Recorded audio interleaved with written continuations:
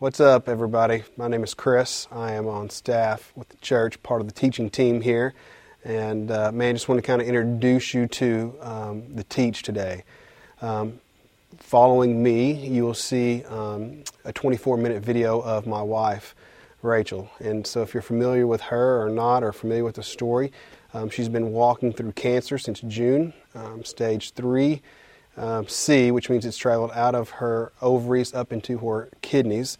We are in week 12 of chemo. The cumulative dose, I would say, has started to take its toll, meaning that probably in the last week or so we have seen her more weak than we have seen her in the prior 10. And so these last 6 treatments appear to be a very difficult road for her. And so I just want to kind of walk through this with you real quick before she comes on the stage.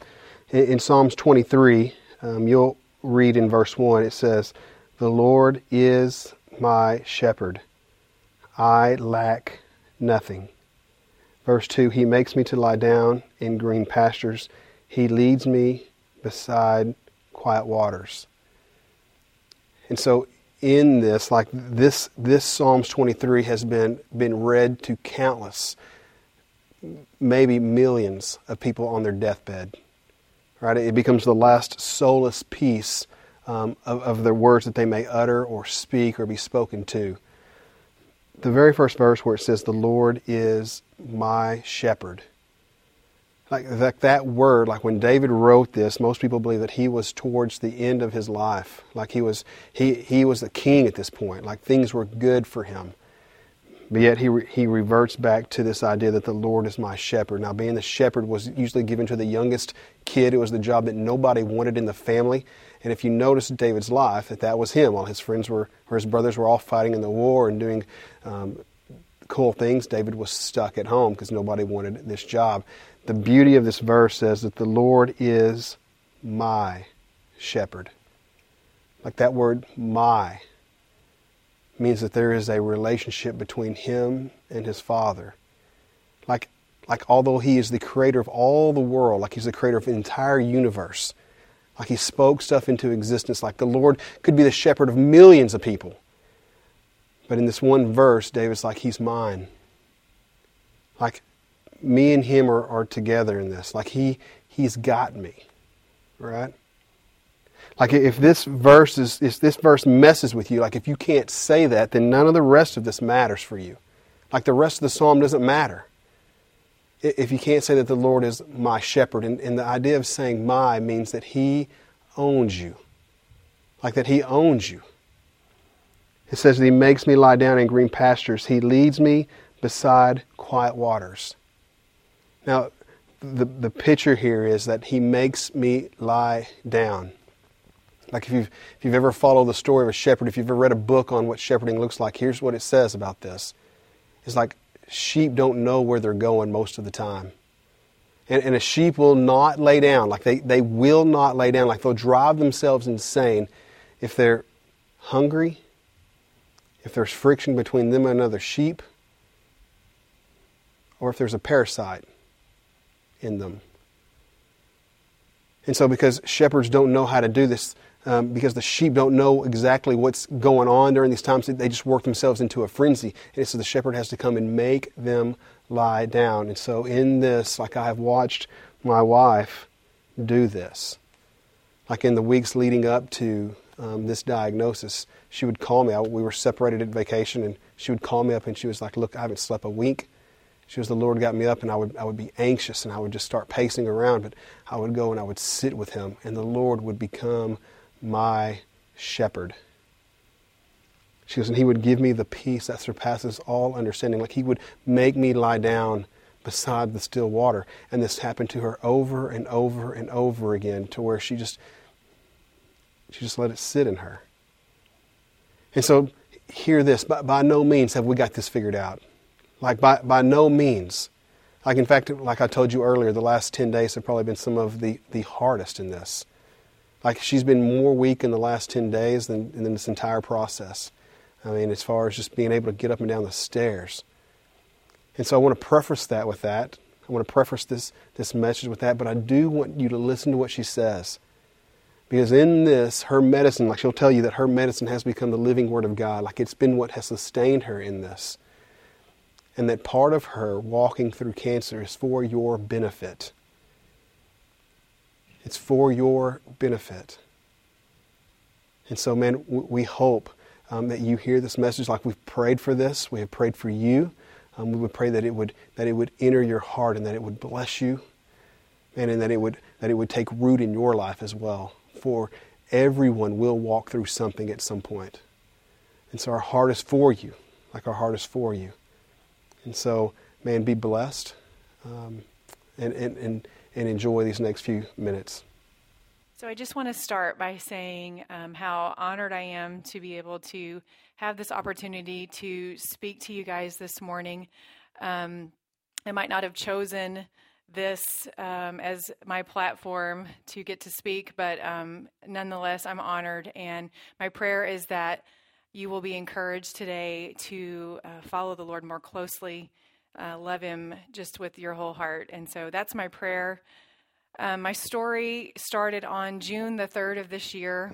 Obviously, it started a long time before that, but this current story started June the 3rd this year. I had surgery to remove a mass about this size from my right ovary, and going into the surgery, there were some hopes and some prayers that it would be benign. But when I woke up from the surgery, I found out that it was indeed malignant, and I was diagnosed with stage 3 ovarian cancer.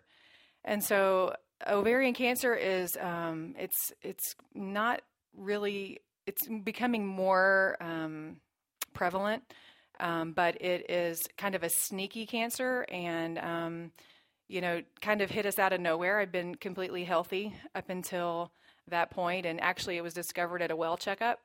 And so just to find that out was kind of shocking. But at the same time, feeling that deep peace that the Lord was with us. So the treatment for it is 18 weeks of chemo, and then I will have 4 weeks off at that point to let my blood counts build back up again to recover. And then my surgeon wants to do another surgery to take a second look and make sure that there is not any residual disease. And so that's what we're praying. We ask that you continue to join with us in prayer that when I get opened back up again somewhere around Christmas, that it's just clean as a whistle, and we will just give God all the glory, and we'll have a big old New Year's party, and we'll celebrate. So that is our prayer. At the same time, we know I'm a realist. I'm kind of a practical gal, and I've done some reading on it. That's just kind of the way I roll, and I know the stats. And they're not the best stats in the world, but Chris and I both, we put a whole lot of stock in stats because we know how great our God is. And so we've chosen just to, to not necessarily ignore the outlook or whatever, but just to know that our God is bigger than that. And we're praying that He would do something beyond that. And so that is the background on how I got here in front of you. The guys asked me to share a little bit about what the Lord is teaching me through this. And so I'm sure there are many, many reasons for this, why I have this. But I wanted to kind of give you a little bit of how Chris and I view this cancer and kind of our worldview, I guess, if you will. I believe that God, His intention was not for us to be sick, and His intention was not for us to die. That was not part of His perfect plan from the beginning. But as we all know, mankind kind of came in and messed that up. And so, because of our broken world we live in, it's a reality. But at the same time, we know that for the believer, that nothing is wasted, and that everything that happens to us happens through God's filter, through His love, His outlook on our lives. That maybe this is what could benefit me the most, could benefit you guys the most, and so that's kind of the way that we're viewing it. Is that He is good all the time. He is perfect in all of His ways, and that He I believe that this was the tool that would conform me the most to his image. There are things that he's doing in me that I don't think could have been done another way, or he would have chosen a different way. And so that's kind of the worldview that we see him through. We know that he is sovereign and he is in control of all things at all times. Nothing escapes him. He doesn't miss a thing. And so this is not shocking to him. And so that's kind of how we view it. He's taught me a couple of things just pretty much from the start. The first thing was that he's going to use this cancer to make me more like him. And you know those things in your life that just drive you nuts about yourself, and the things that you're like, oh, Lord, would you change that in me? And, Lord, and I probably even prayed, Lord, do whatever it takes to get rid of this quality in me. And one of the things that I just don't like about myself is that, as far as qualities of Christ go, I'm pretty low on compassion. And I hate that about myself. Like my shepherd is low. Chris's is off the charts and mine's low. And I'm real black and white, and I'm practical, and I see things, and I like truth versus error, and I'm just not real compassionate. And so I feel like he's changing that in me. Walking through this, as he comforts me, he's showing me this is the comfort that I want you to give to somebody else. And as people comfort me that are going through difficult things as well, and many of you are walking through illnesses and trials, and life is hard, and you comfort me. And so those things are growing compassion in me. And so I know that that's part of it. I'm praying more than I ever prayed. I used to beat myself up. Oh, you don't pray enough, Why don't you get up at 3 a.m. and pray? I just don't. And so the Lord is helping me become more prayerful. And so I'm thankful for that.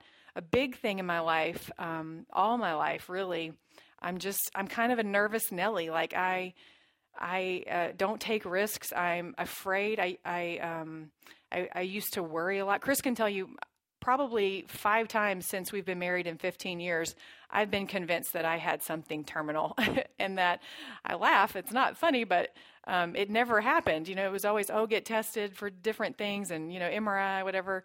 And I'm always fine. And so this time, didn't see it coming, but that fear over something happening to my kids, that tragedy would befall me, that's crippling, and it's something that I have hated. And so I think by allowing this to happen to me, he's allowing me to conquer just fear. And he started preparing me for it really a year ago. As I was walking with my discipleship group, I had this situation that came up. It's a really long story. I won't tell it, but I was really worried about my kids. Something was going to happen to them. There were some things that had happened that made me fearful that my kids were going to get sick. And so, not be with me anymore. And so I was kind of irrational about it, really, and went to bed that night, couldn't sleep, and just got up and spent some time with the Lord and in the Word. And he led me to Philippians 1, and which I'm going to read to you in just a little bit. But basically, it's about Paul and Paul's desire that his life would reflect to live as Christ and to die as gain. And so, as I began to, it comforted me, but at the same time, I thought, I can't say that. I don't live like that. I have too much fear. I have too much worry. And so that began to be my prayer. I thought, if this is how I'm supposed to walk, if I'm supposed to imitate Paul as he imitates Christ, and imitate Christ certainly lived without fear. Perfect love cast out all fear. If I'm supposed to live that way, then I need to pray that I would start to believe that way. And so I did. And then January 2015, I didn't make a New Year's resolution, but this idea kept popping into my head, this phrase, I prefer Christ. And so I began to, I wrote that out. Lord, my New Year's resolution for 2015 is that I would prefer you over all things, that I would prefer being with you, that I would prefer spending time with you over all the things that life fun things. Not to say that I would never have fun or enjoy life, but that at the end of the day, that I would consider Christ better than all things. And so that began to be my prayer. And I remember in April, kind of looking back through my journal and thinking, well, Facebook, it still has a hold of me. And, I'm not sure I'm winning, that I prefer Christ always over dumb things like Facebook. And so, Lord, again, I'm asking you to make that my prayer. And then in May, this whole trial kind of began happening. And so I really believe that's he's teaching me to be able to say, I hope with integrity someday, that I completely can say to live is Christ and to die is gain. It's kind of a rubber meets the road concept, but I know that should be our mindset. The second thing that he has started to show me is that this cancer is not just for me and for my benefit, which seems a strange thing to say, but also for your sake. And started kind of developing that through Philippians 1, because that was Paul's mindset, that if I stay, it's for you, and if I go, I gain Christ. And so kind of developed it through that. But then one day, June 18th was my first chemo. And I have this little devotional book that I bought at a yard sale like 15 years ago. It's copyright 1925. It's called Streams in the Desert. And it has been spot on every day through this. Like, it's just been amazing. And the day I woke up after chemo, my first one, I felt kind of just yuck. Like, you feel kind of like you have the flu a little bit and just kind of beat up and broke down, as we say in Arkansas. And I read my devotional for the day, and it just jumped out off the page to me. So I want to read it to you. It says, Christ's blessing oftentimes means sorrow, but even sorrow is not too great a price to pay for the privilege of touching other lives with blessing. The sweetest things in this world today have come to us through tears and pain. And then this quote here really is the one that got me. It says, God has made me bread for his elect. And if it be needful that the bread must be ground in the teeth of the lion to feed his children, then blessed be the name of the Lord. And when I read that, it just, sometimes things leap off the page at you, and that God is speaking to you. And I underlined it, and I just began to think about that, because I thought up until then I was like, Lord, just let this go fast. I pray that it's just smooth sailing and easy side effects, which, praise the Lord, so far it's been manageable. I think that's your prayers. That was early on. That was my prayer, that you guys would pray for me, that my side effects are manageable and I can live life. And so far, yes. At the same time, I was like praying, let it just be wrapped up real neat, and let us be on the other side of it looking back, and just let it be almost a blur. It went by so fast, and you've healed me. And when I read that, I thought, Lord, if you want to slow me down in this, I don't get to say how you heal me, when you heal me, if you heal me. If it gets prolonged, if at the end of this surgery that there's even more chemo, or I don't get to say that. And so if it's not just for me, if it's for everyone else, then Lord, let me be okay with that. And, and that sounds high and lofty and like, wow, super Christian. But man, there are days where I don't want to do that. Like, there are days where I don't feel that way. And I think, I hate this. Like, let's just be done with it. But at the same time, I trust the Lord, and I know that we're all connected. And I know, as the body of Christ, that what affects me affects you, and what affects you affects me. And I was reminded after I read that, a pastor that we love in Dallas, Texas, the pastor of the Village Church, Matt Chandler, we don't know him, but we love him, Chris and I. And he battled brain cancer 5 years ago. And I remember praying for him and watching his video updates for his church. And one of the things he said that I was reminded of, he said, when as he goes through cancer, that the veil between life and death kind of gets pulled back a little bit, and that we get to see in. And it makes us think more about how are we living our life? And so I remember that when he was walking through cancer, I didn't even know him, but I remember thinking, Lord, let me go through whatever tough thing you have for me someday, because I know there will be something tough and life has been good so far. Whatever it is, Father, let me walk through it like he's walking through it. Would you let me have strength? Would you not let me turn from you, Lord? But would you let me praise you no matter what? No matter what hard thing happens to me. And so I feel like that's what's happening. And so I was reminded of how when I read that in the devotional, that could be the purpose, is that I may get to encourage you and that I may get to give you hope that when bad things come your way, that you will have the same strength that I have, because I'm not that strong. And I mean, I don't like pain. I am kind of a weenie. I complain a lot. Ask Chris, like every side effect I've had, he could probably write a log, because I like to tell him what they are. And so that's not me. Like, the way that I'm getting through this is just your prayers and the Spirit, the Holy Spirit of the Lord, just getting me through it and giving me strength. And so I want you to be encouraged that when things come your way, that he will be right there for you as well. He is just so close. I want to read Philippians 1 for you, because it is, yes, I would love and appreciate you guys praying for my healing and continuing that. But man, even more so, I have a fear of not walking it out well. And so my prayer is that even above all that Chris and I would walk this well, and that our strength wouldn't fail and our courage wouldn't fail, and that we would in no way be ashamed. And so I want to read this to you.